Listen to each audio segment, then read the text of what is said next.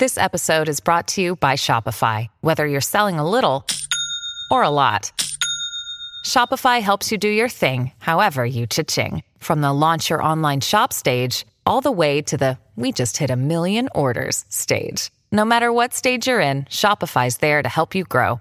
Sign up for a $1 per month trial period at shopify.com/special offer, all lowercase. That's shopify.com/special offer. Another day is here, and you're ready for it. What to wear? Check. Breakfast, lunch, and dinner? Check. Planning for what's next and how to save for it? That's where Bank of America can help. For your financial to-dos, Bank of America has experts ready to help get you closer to your goals. Get started at one of our local financial centers or 24/7 in our mobile banking app. Find a location near you at bankofamerica.com/talktous. What would you like the power to do? Mobile banking requires downloading the app and is only available for select devices. Message and data rates may apply. Bank of America N.A., member FDIC.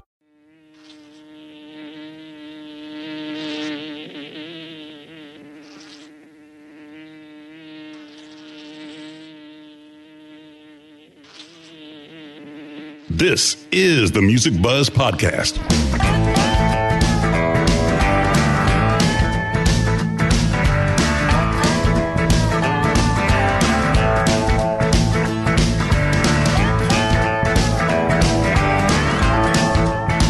The Music Buzz Podcast features candid discussions with and about those behind the scenes in the music business, including industry veterans representing the segments of musician, design, and live. All three Music Buzz Podcast hosts have spent their careers working with the biggest names in entertainment and have been and are still a fly on the wall. Dane Clark as the drummer for John Mellencamp's band for over 20 years and various solo projects. Hugh Syme, a world-renowned graphic artist for the biggest names in music and the corporate world. Andy Wilson, an award-winning marketing and public relations executive with over 20 years of combined multi-level entertainment industry experience in the music and sports business. Now let's buzz. Hello and welcome back to the Music Buzz Podcast. I'm one of your co-hosts, Andy Wilson, along with Dane Clark. Hey, Dane. Hi, Andy. How are you doing today? Good. And also Hugh Syme. Hey, Hugh. Hey, Andy. Today we welcome to the Music Buzz Podcast guitarist Dave Snake Sabo, born and raised in New Jersey, and was the original lead guitarist and childhood friend John Bon Jovi's band before forming Skid Row with Rachel Bolan. Skid Row shot to fame in the late 80s behind tunes such as Youth Gone Wild, I Remember You, 18 in Life, Monkey Business, and many more. Their latest album, produced by Nick Raskulinecz, called The Gang's All Here, is a real burner, really good record. Welcome to the Music Buzz, Dave. Well, thank you so much for having me. I'm somewhat honored to be here. Only some, even though, well, the problem is that you guys are in the home of Reggie Miller, and being a lifelong New York Knicks fan, we have this born-in hatred for Reggie Miller and the Indiana Pacers. I can't say anything because the Pacers are a client of mine, so I have to press mute at this point. His lips are sealed. I was going to say, how do you feel about the Toronto Maple Leafs? That's more important than all the above. Well, I'm a New York Rangers fan, so... Yeah, of course you are. Anytime Ty Domi, when he was with the Maple Leafs, played the Rangers, I was always so bummed out because he was a hero to me when he was in New York. And then when he went to Toronto, I mean, he was beating up Rangers. So I was like, whoa, no. Traitor. Yeah, I understand the Reggie thing, man. I will tell you, though, whenever you think about some of the greatest years in basketball, of course, you think about Magic and Larry, you think about Jordan or whatever. But man, what a magical time for basketball fans, right? Knicks, I mean, as much as we hated the Knicks and you hated us, what a fun run that was. It was incredible. The 90s, every bit of the 90s it was amazing to be a Knicks fan, a Pacers fan, a Miami Heat fan, a Bulls fan. It was, a Phoenix Suns fan, a Houston Rockets fan. It was really incredible. And like, I'm a sports fanatic, and I've been like, a jock my whole life, want to be, professional baseball player type of thing. I read that. I didn't know that. That's a good place to start. Can you tell us the baseball story? I've always been one of those people that if I get my sights set on something that I want, I go after with everything I have. And that was just embedded in me since I was, a toddler, I guess. And having 4 older brothers will instill that in you as well, Either succeed or get your ass whooped. So I took to baseball really naturally, and as a young youngster, I was doing really well as a pitcher, and my uncle had played semi-pro baseball. And when I was like 13 years old, I pitched a perfect game in my hometown, and kind of little blurb in the papers. It was my first brush with notoriety. And there was the umpire was also had connections with some single A teams, and had suggested that they come down and see this 13-year-old kid pitch. And then when after that season was over, which was, I guess, my crowning glory, I saw Kiss at Madison Square Garden, and everything changed. And I'm no not more kidding. baseball. I'm not kidding, man. I saw them. The season was over in like August, September, or whatever, and I went to see Kiss on December 16th, 1977, and I walked out of there a changed child. I knew I wanted to do music for a living, and that was it. I didn't know to what degree or which way I would go within the music business. I didn't know, had no idea. It took me a year to figure out it was going to be the guitar. But that ruined the baseball career, and much to the chagrin of many of my family members, who thought, like, really, dude, you're giving this up? And I'm like, yeah, this is a no-brainer for me. And they're like, dude, you're 14 years old picking up a guitar for the first time. You're too young to have been influenced by what so many of our guests were influenced by, which was the Beatles on Ed Sullivan. That changed a lot of young boys. That didn't influence me. I wasn't born yet. But what did influence me, the Beatles did have a huge influence on me. I was raised in a house with 4 older brothers. So there was music from every period of time going on constantly in my house. It was such a great environment to grow up in. It was Elvis to Jerry Lee Lewis and Little Richard, to the doo-wop artists, to moving on to all the great Motown stuff, Jackson 5 and Diana Ross and the Supremes and Marvin Gaye, and then like the Hollies, and then like later on, like the Raspberries, and the Muscle Shoals stuff, and Otis Redding and Jerry Butler and Sam Cooke, and all these things. And then Black Sabbath and Humble Pie, Spooky Tooth, Peter Frampton later on. And so all these things had a profound effect on me. And the great thing I always found about growing up in that environment was there was no quote unquote genres and no barriers. It was either you loved it or you didn't. And you weren't subjected to any ridicule or anything like that for something that you might like or not like. It just was. And I was also a big fan of all the AM pop music that was coming out, like the Hudson Brothers and First Class and Paper Lace and those kind of one-hit wonders. And all of it, I had collected a ton of 45s, and my brothers had all the vinyl. I mean, hundreds and hundreds of records. And so that was my education, man. And I couldn't have asked for anything better, because it gave me a breadth of knowledge of music. How do you feel that it influenced your songwriting? Because I was back looking through like the very first Skid Row record. You co-wrote every song on that record, right? Yeah, we have a great partnership, Rachel and I. And we were raised in somewhat of the same environment. We're the same age. We're the youngest in our family of siblings, and we were raised on literally the same stuff.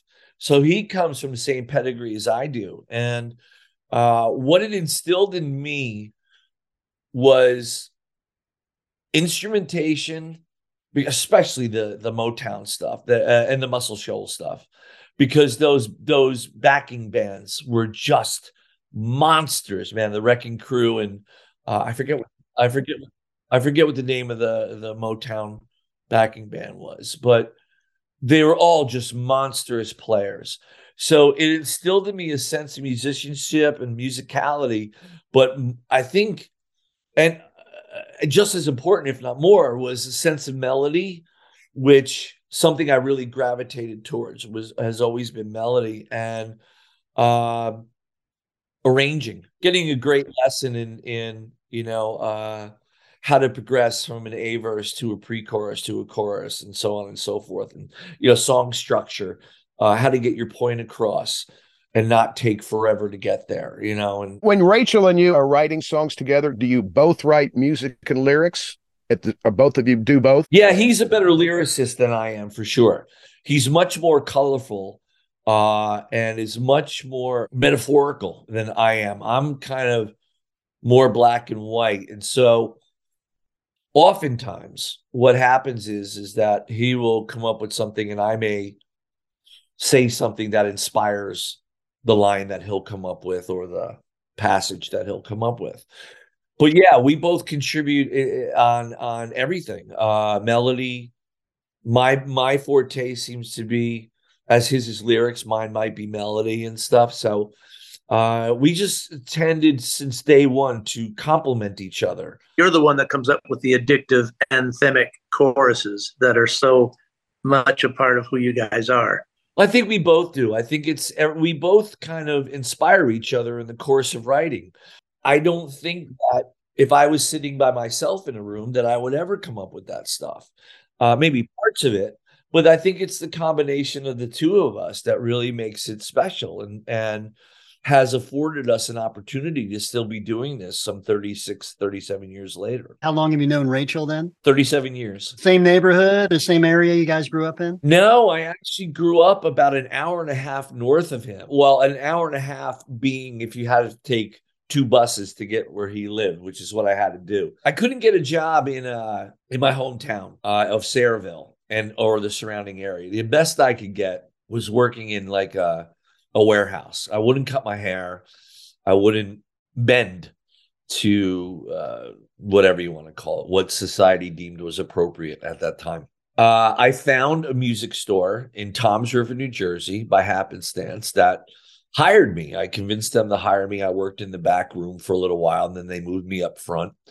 And I started dealing with customers. And one of the customers that would come in on a regular basis was Rachel. And I remember him walking in the store and being like, that dude's a rock star. Like he's a rock star. I was always networking like that. I wasn't shy about approaching people and engaging because I knew that I had a great teacher, still do, in John Bon Jovi's. And, I've known him since I was 11, and I was able to watch firsthand his rise to success and how he achieved that and maintained it. And so that was a great education. And one of the things that I know that he did was he always was networking. And so he was always ingratiating himself to people in the business or that could possibly become some sort of partner or whatever, be affiliated with.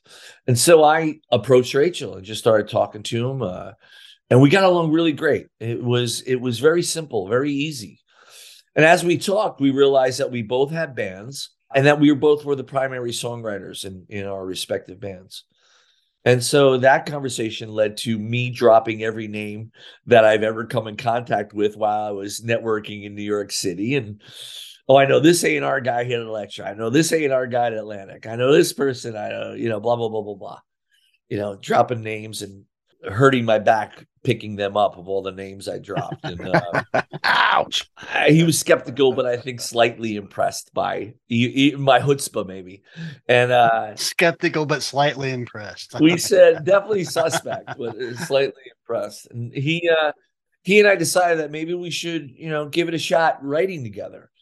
And it really was a great experience. It was a lot of fun, and we came up with something that was kind of cool. And, we started realizing very quickly how we complemented each other, kind of filled the gaps in each other's talent profile, if you will, or what we did well and maybe what we didn't do so well. I mean, when you think about it, that's a common plus to the duality of people working together, whether it's Lennon, McCartney, or Becker, Fagan.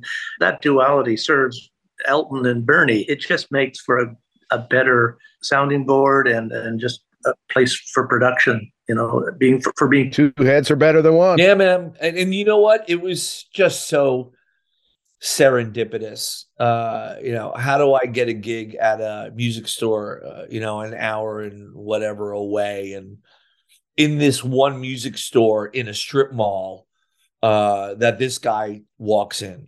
I look back on it and I'm so thankful for the way the universe can work at some points. You just go like that. You couldn't really, how do you write that? Like that it's crazy. And 37 years later, we're still together and productive and still best friends. And it's just it's special. And I'm very humbled by the whole thing. And I have tremendous gratitude for, whomever the big guy is upstairs for allowing this to happen. And how does the Bon Jovi history tie into that? We grew up 3 streets away from each other. And when he picked up the guitar, he immediately started writing songs, and he was taking lessons from a guy across the street from him that became both of our mentors. And so when I picked up the guitar, John had been playing for a little while, and I was like, dude, can you show me some stuff? And he showed me some stuff, and I was a quick learner. And he's like, you should go take lessons from the guy who teaches me. And John was headed down a different, more like a songwriter type of path. But you could tell that this guy was going to be something. Like he just had that X factor. Like he had it. It was obvious. And so I went to his teacher, and his name was Al Paranello, and great man, and had huge influence on both John and I. But one of the things is John was putting bands together and eventually put Bon Jovi together, was like, he always told me, he's like, dude, you put together a great band, and I will do everything in my power to help you. And he stayed true to his word. And so he got you the first deal with Atlantic. Here's how it went, is that John started helping us out in the sense of offering us a lot of great advice regarding the business of music and also regarding songs.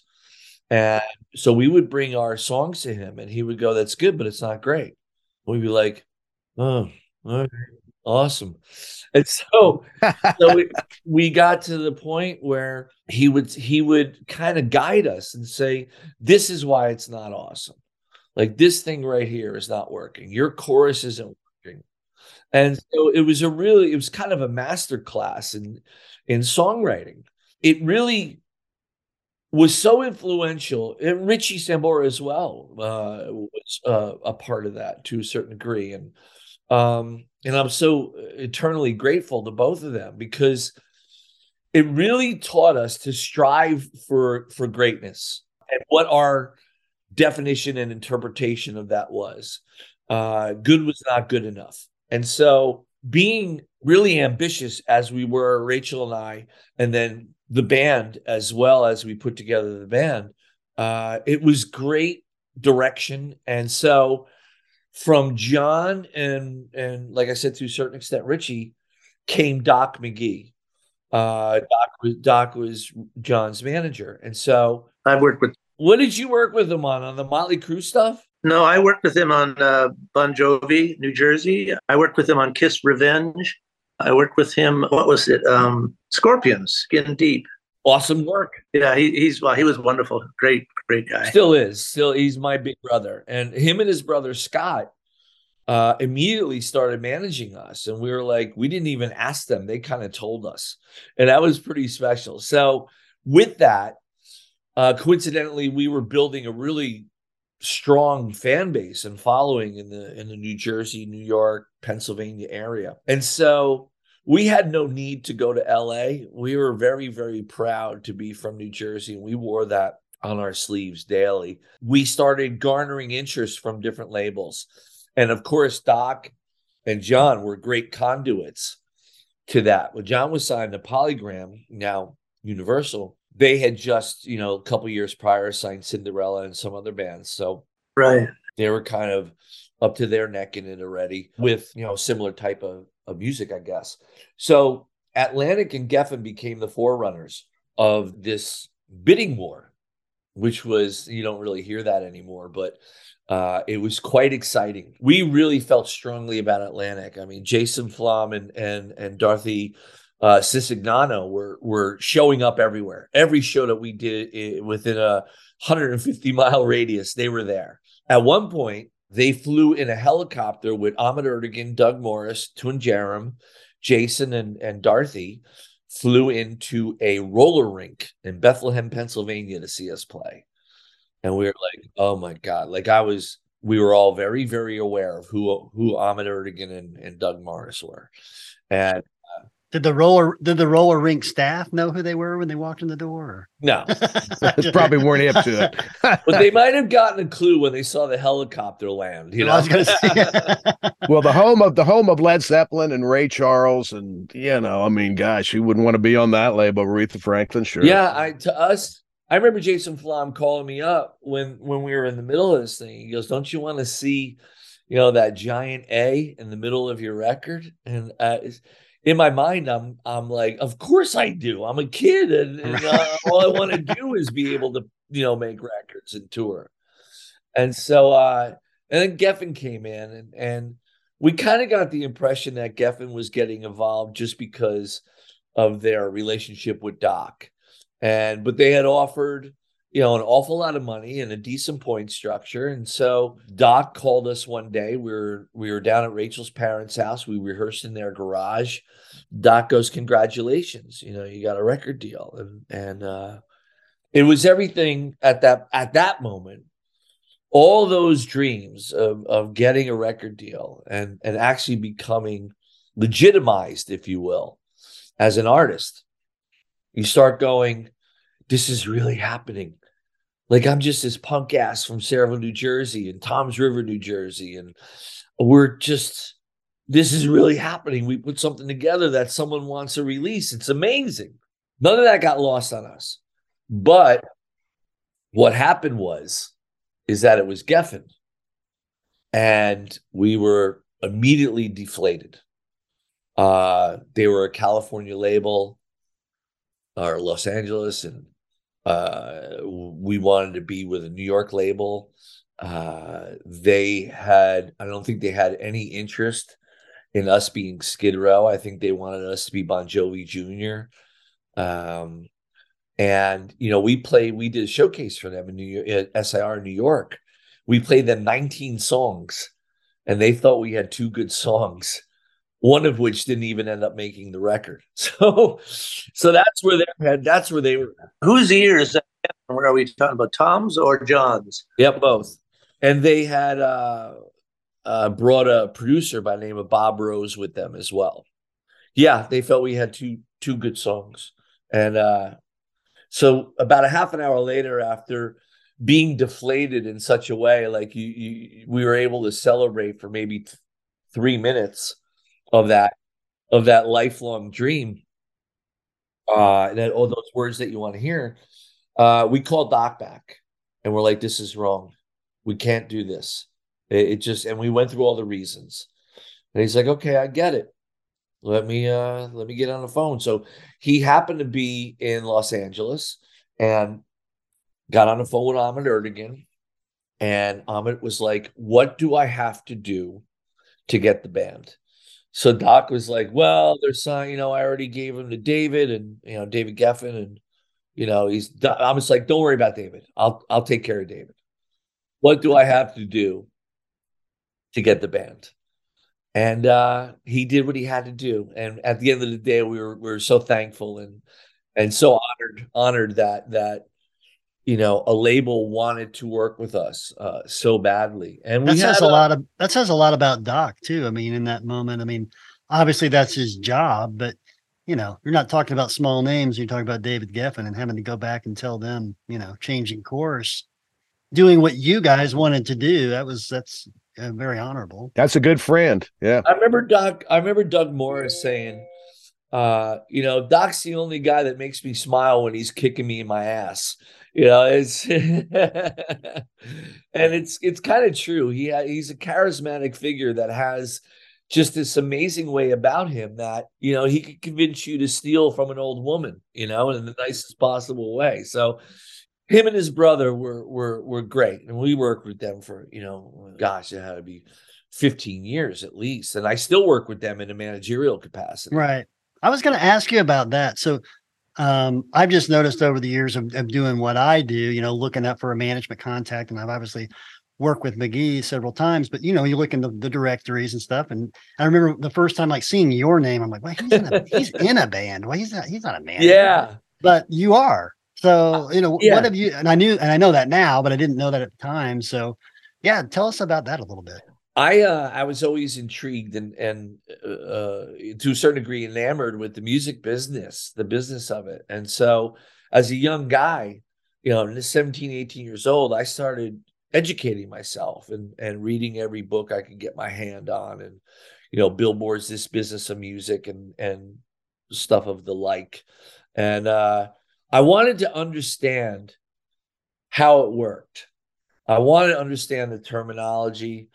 I want to understand what it all meant and how it ran. And maybe that was a bad idea.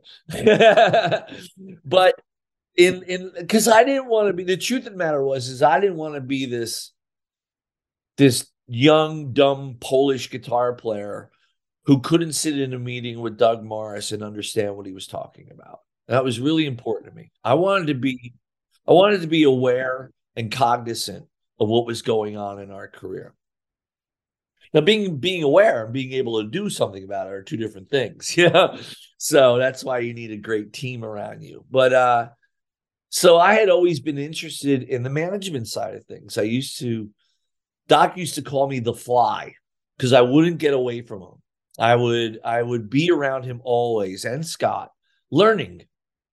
It was really important to me because I loved it. And so when we were on the somewhat of a downturn with Skid Row, and we had a lot of time on our hands, we were still playing, we were still touring, but we weren't doing it to the capacity that we had done earlier in our careers. So I had moved to Los Angeles, and I just started showing up at Doc and Scott's office every day because we were like brothers. So I had nothing to do during the day, so I just started showing up there. That's the Sunset office? Yeah, 8730 West Sunset, yeah. And I started showing up there, and then I started engaging with the people in the office and got to know everybody there that I didn't know. I knew like half the office already. And then started pushing my way to be involved in some manner. And so by not going away and continually forcing myself upon certain situations, I got involved. Yeah, exactly. I wouldn't stop showing up. And finally, I was offered a position within the company. Give this guy a job so he'll do something, for Christ's sake. I mean, I was doing it for free. And then they saw that I understood, because I had been over their shoulder for so many years. How could I not have taken all that in? My inspiration and my kind of my purpose of doing it too was I wanted to help out my friends and other musicians who might not understand the business. I wanted to help them not get screwed over. I wanted to be able to protect them. Because at the end of the day, I'm an artist too. So I'm always going to be on the artist side, unless it's something that's so blatantly obvious I shouldn't be. But, by and large, that's where my viewpoint is. And so I took that position, and it just worked out really well. I've been able to work with a bunch of great bands and musicians and artists. And, to a certain degree, I still do it. Not to the degree that I did, because our Skid Row is really in the last 7 years, we really upped our touring schedule and stuff like that. We're doing, nearly 100 shows a year or more. And we've been kind of under the radar doing that. And I'm amazed by people still come to our shows and want to hear this music. And so it's really humbling. Just listening to the Gangs All Here today, it's as good as ever. but even the production. Well, Nick Raskulinecz is phenomenal, and that's a story in and of itself. But tell us about your new singer, man. Your new singer is wailing. Eric, well, he's incredible. He's from Stockholm, Sweden. I've known about Eric since 2009. Someone sent me a video of him doing 18 to Life on Swedish Idol, which is obviously the Swedish counterpart to American Idol. And he sang 18 to Life, and he sang it amazing, and he was a kid. And it was very flattering. Didn't think really anything beyond that, just that it was really flattering. Then as time went on, every once in a while, someone would say, we know things are going great for you guys, but if the wheels fall off a little bit, there's this guy in Stockholm. That's insane. And then we were like, yeah, we know. We're familiar with him. Thank you. And then in 2019, he was in a band called Heat, and they ended up touring Europe with us. And so we heard him sing mostly every night, and he was just friggin' great. But again, didn't really have any interaction with him, and didn't know anything beyond that. He was a guy from Swedish Idol, and that he's great, and he's a great performer. But we were fine. We were doing our own thing. So cut to January, February of this year, after the holidays, we realized that, our old singer's EP and the band, we had been moving in opposite directions slowly, but it got to the point where there was a great divide.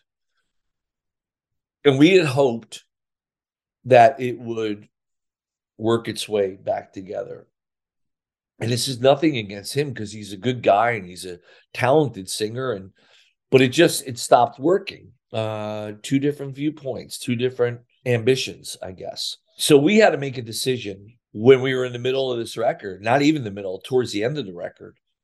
We had maybe 2 or 3 songs that had some vocals on it. We realized that we need to make a change. And it was so difficult. We were like, how are we going to, we're in the middle of making a record, but it wasn't the record that we had envisioned. The 11th hour, man. How was it changing? I mean, you talk about different directions. What was he doing? So you knew the singer, the guy that had been there just previously, wasn't going to do it. So were you just doing, or was he on a few tracks or something? He sang on a couple tracks, and we just realized that, I guess maybe his vision for the record and sort of his maybe vision for the band moving forward wasn't the same as ours. We had different viewpoints, and so we couldn't get to a healthy midpoint. I don't even want to say a compromise. It's just that, we've had this band for so long. It's our band. It's Scotty's and Rachel's and mine, and so we have a certain way that we do things, and while we'll compromise, if it makes sense, it's still our band, and we want everybody who's in it to be a part of it and share in that. But at the end of the day, it's our band. So we realized that we needed to make a change, and we had no idea what we were going to do. Rachel had been checking out Eric's YouTube videos, and they were really impressive. He was singing everything from Iron Maiden to Van Halen to Rush to Queen. And he's got a story in and of itself. He had battled and defeated cancer, and he had a new lease on life. And he dedicated himself to his voice, to singing, in whatever capacity that meant. And coincidentally, through those videos, Rachel looked at me and goes, wow, let's call him. And so we had some shows on the books that we were going to have to cancel. But we said, you know what, let's see if he'll fill in, if he'd be interested in filling in. He's like, my health right now won't allow me to do that. I'm sorry. So so we had to cancel a couple shows. We said, let's send him a song or two. And just tell him we'd love to hear his voice. We wrote some songs. We'd love to hear his voice. One of those songs was The Gang's All Here. And he sent it back maybe 24, 48 hours later. and he had done it on his in his home studio. And we all had gotten it, and Rachel and Nick Raskulinecz called or texted me and said, "Have you listened to it yet?" I'm like, "No, I'm in an airport. I'm in the Sky Club or whatever, and there's no privacy here." They're like, "You gotta figure it out. You gotta listen to this." So I'm like, "Oh, I don't know what to expect because they're not really giving me an indication whether it's terrible or great." So I go into the bathroom and go in a bathroom stall and get down on my knees and put the phone up to my ear, and I'm like, "Holy shit. Like, this is beyond what I had hoped for." And so I immediately texted him back. I'm like, "Holy shit." And Rachel and Nick was like, "Right? This is like a game changer. This is next level." And so we sent them more songs, and they were just as good, if not better. So we did something a band has never done in the past, I think, which was have a new lead singer invited into the band without ever jamming with him or being in a room with him. So wow. No kidding, man. It wow. was crazy, man. It was crazy. So this guy is in Stockholm. He agrees to be in the band, and we haven't even had a beer with the guy yet. So that's the world we live in now, right? It's crazy, right? It really is. But he sang his ass off, so it was he really was above and beyond. And so in order to speed the process up, he sang 8 of the 10 songs remotely from Stockholm with Nick Raskulinecz in the studio, guiding him along the way. And by the time he finally got to the States, 80% of the record was done. And then when he got to the States, we had 4 days before we started the Scorpions residency. So we actually all met together on a Tuesday, first time ever. And it was like seeing a long lost brother. It was crazy. He and I met at JFK in New York because he had a layover there, and that's where I was flying out of. So I went there a couple hours early just to get a gauge on who this guy is. And it really was like I had known this guy forever. First thing we did, we saw each other and smiled and hugged. It was like, wow, I don't even know you, but I feel like I know you. And he's like, "You want to get a beer?" I'm like, "Yes, of course." So we go get a beer, and he's got the same sense of humor. So we're laughing at stupid stuff. And same like influences. He's old school, and kind of the same humble, full of gratitude disposition that we have. And this positivity, considering what he went through, this new lease on life that is infectious, and this energy. Like it comes out in his vocals. You can feel that. Does. Yeah, it really does. That's what we felt when we first heard it. It comes out in the record too.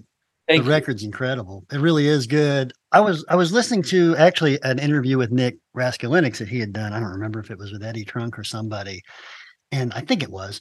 And he was asking him what projects you're working on right now or something. He mentioned Skid Row, and it was before the record came out. And he's like, "You've got to hear this," And I remember thinking at the time, I was like, "It'd be interesting, Nick, working on Skid Row. I wonder what that sounds like." It was one of the greatest experiences that myself personally and we as a band have ever had. I mean, this all started this whole thing. I can only describe it as serendipitous in all honesty. Like you can't write these stories because no one would believe you.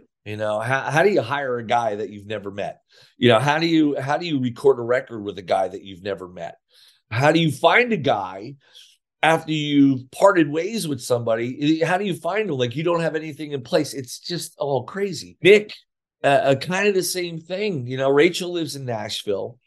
There's a tight-knit music community down there. Everybody, as you guys I'm sure are aware. And so everybody, it's like 6 degrees of separation down there, or even less than that, 2 degrees. And so Rachel met Nick through a friend. And one of the first things that Nick said to Rachel was, he goes, I want to produce a Skid Row record. So Rachel calls me up and he's like, "You ever heard of this guy, Nick Raskulinecz?" I'm like, "Of course." Very familiar with his resume. I go, "He's great." And he goes, "He's just told me he wants to produce a Skid Row record." Then we're both like, he's just being nice. He's a nice guy. He's a Jersey boy. So we kind of treated it as that. That's the cynical side of us, I guess, you know. Next time he saw Nick said, dude, I'm very serious. I want to produce a Skid Row record.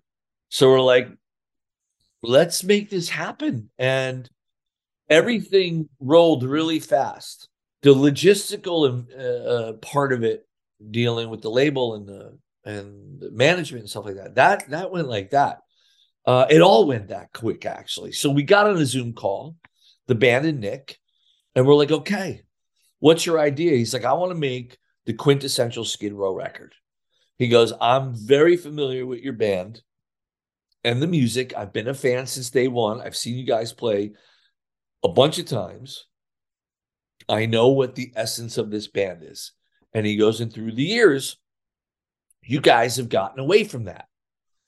I want to bring you back in a very, very modern way, back to the essence of Skid Row, of why you guys started this band, of why you guys started writing songs together and writing songs for this band, and your ambition and your dreams and your thoughts of this thing.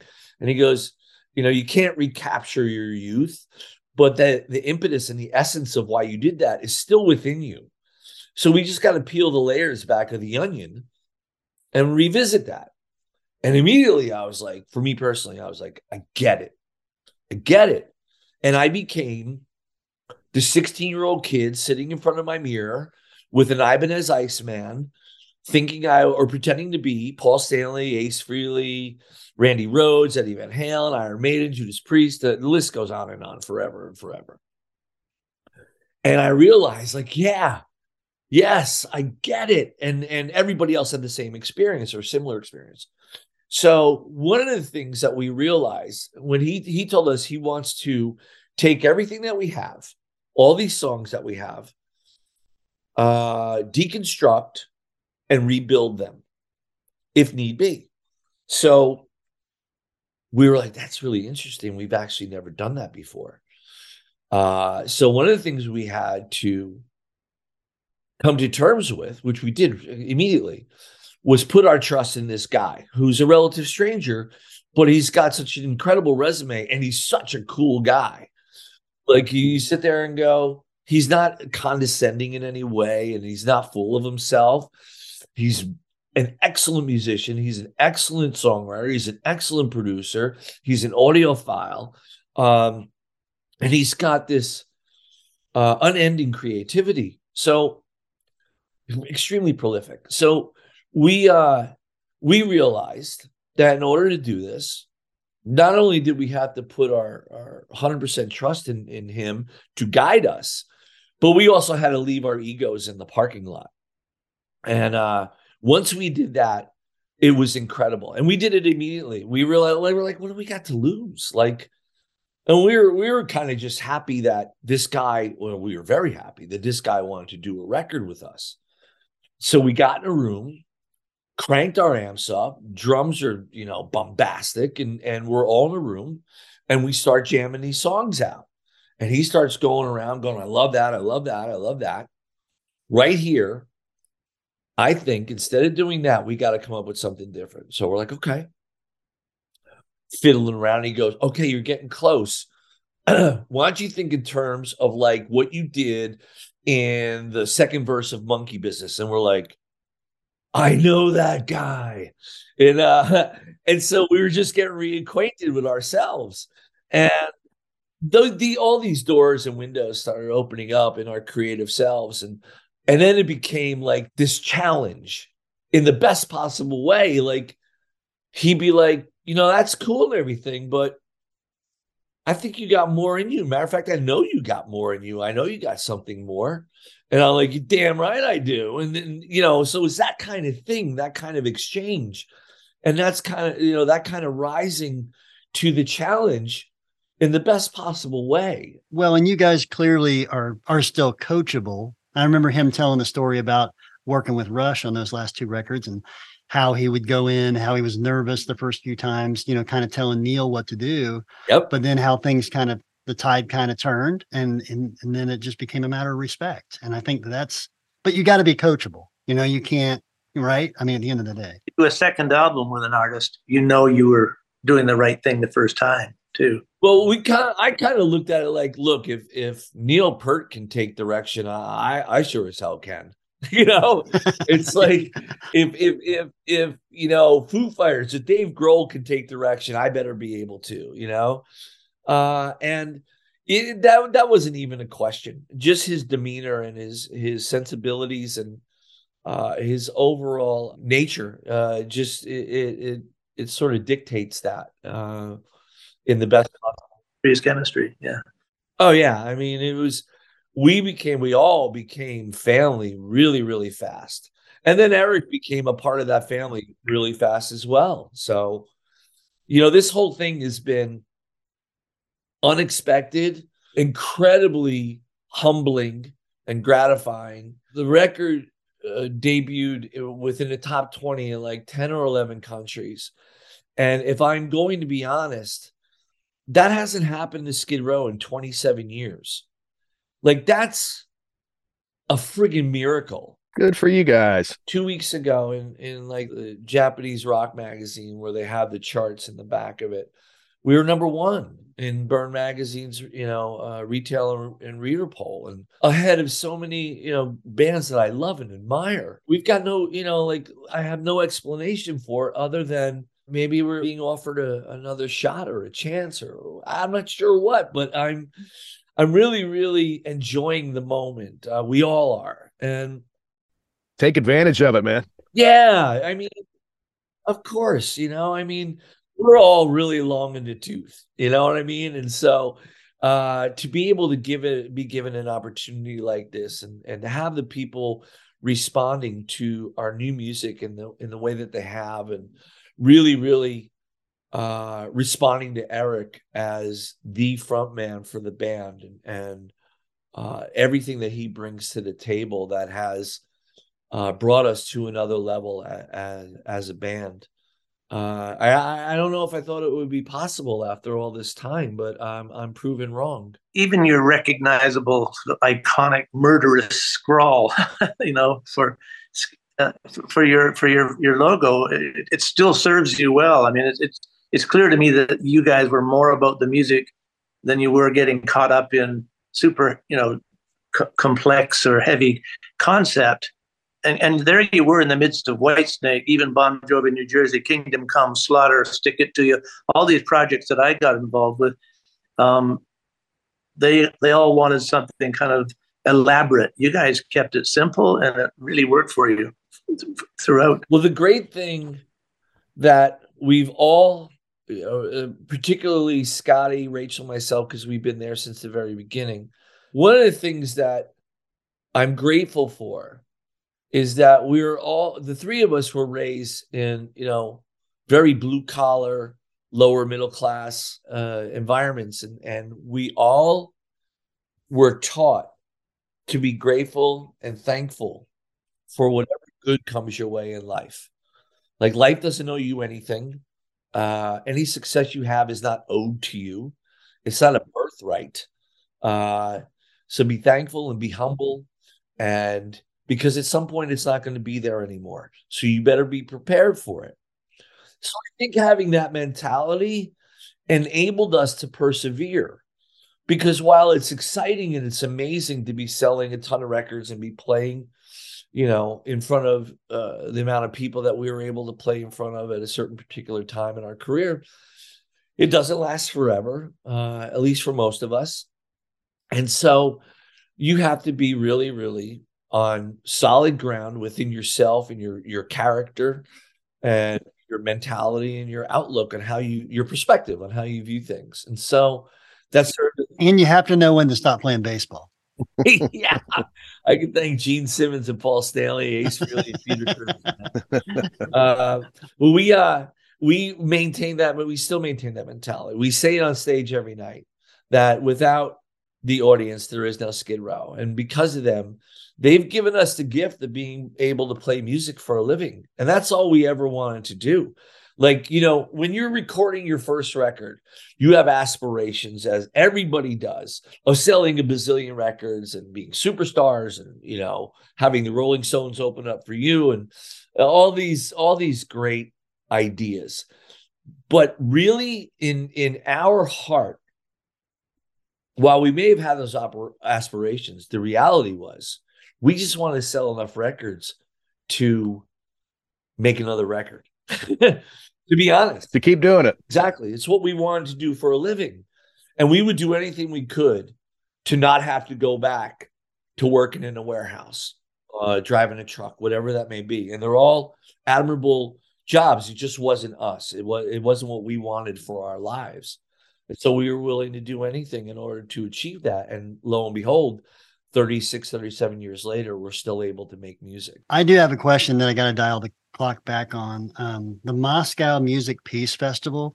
You got to tell us. I know you guys were the first band to come out that day, I think, weren't you? It was, yes. Tell us about that experience, if you would, real quick. Well, you put a 24, 25-year-old kid from New Jersey in a place that we were taught was the enemy. Like, they were the bad guys. We were not supposed to engage with them on a friendly basis. So when you started seeing things kind of warm up between the United States and Russia and the rest of the world, I should say, when this opportunity came to us, and Doc put this all together with a guy in Russia by the name of Stas Nauman. And it was, you know, Doc has always thought bigger than everybody.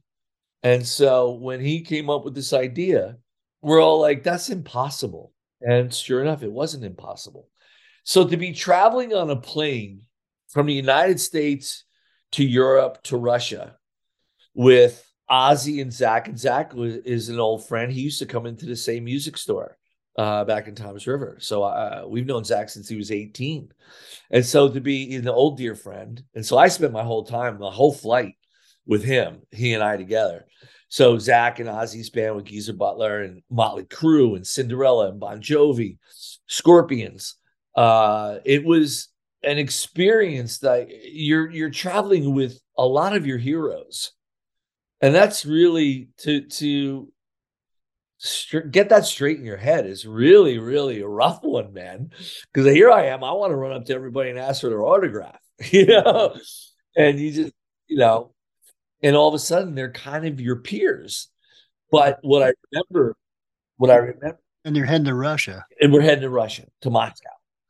And what I remember, there's so many great memories. I mean, we all the bands mingled together, and there's two things that really stood out. One was I was walking with like Dave Bryan from Bon Jovi and a couple other people from some other bands. I think a couple of guys from Cinderella may have been there. And we went into Red Square, and there was a kid in there playing acoustic guitar, a little bit younger than me, maybe 21, 22. And he had his guitar case open, as you know, as people do when they're playing on the street. And he was singing Yesterday by the Beatles. And he couldn't speak the word of English, but he could sing Yesterday by the Beatles beautifully. And I made eye contact with this guy while he was singing. And I was all of a sudden just taken aback by how beautiful this was and how he was communicating with me through music. And it just made me realize that music supersedes all boundaries, language barriers, political barriers, religious barriers, cultural barriers. It supersedes everything. It goes beyond it. And it's the ultimate universal communicator. And that really had a profound effect on me. And it lasts to this day. And then the second thing happened was right before we went on, it was in Lenin Stadium, which is where the 1980 Olympics were that the United States boycotted. And it was really ironic to me because they lit the Olympic torch right before we went on. So the Olympic torch hasn't been lit in 8 years. We boycotted those Olympics, and there's a band from the United States coming on, and that Olympic torch got lit. I was like, wow. pretty significant. And I'm sure they didn't think about it like, oh, there's an American band coming on or anything like that. It was just to start off the festivities, but it really resonated with me. Well, great. Thanks so much for joining us, and congrats again on the new record. You guys have something to be proud of. The pleasure's all mine, guys. I really can't thank you for taking the time and to speak with me, and I hope that when we come to Indiana and I'm wearing my New York Knicks jersey, my Patrick Ewing jersey, we can all look up and have. We'll bring you another shirt to wear, no problem. Of course you will. if that's what you're asking, we can hook you up. All right, guys. We'll come check you guys out, man. Thank you. So I hope to see you guys. I really do. And thank you again for this. It's a great platform. So I appreciate Thank you. it. Take care. Oh, yeah.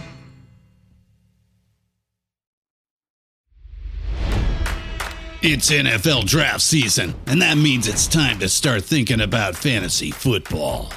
FantasyPoints.com features industry-leading experts and prognosticators using proprietary hand-charted data to help you score more fantasy points. FantasyPoints.com is the place to go for whatever kind of fantasy football you play. Whether you play fantasy football, daily fantasy sports, or do a little bit of everything, Fantasy Points has the meticulously researched content to guide you to victory. And why wait for the fall? Fantasy Points also covers the new spring football league, the UFL. Join the guru, John Hansen, Scott Barrett, Joe Dolan, and other massive names in the fantasy football universe with an exclusive offer. Use code Pantheon for 15% off any Fantasy Points package, including the all-in package, with access to every article, tool, and data nugget that Fantasy Points has to offer. That's FantasyPoints.com and code Pantheon for 15% off at Fantasy Points. FantasyPoints.com, code Pantheon. Score more fantasy points.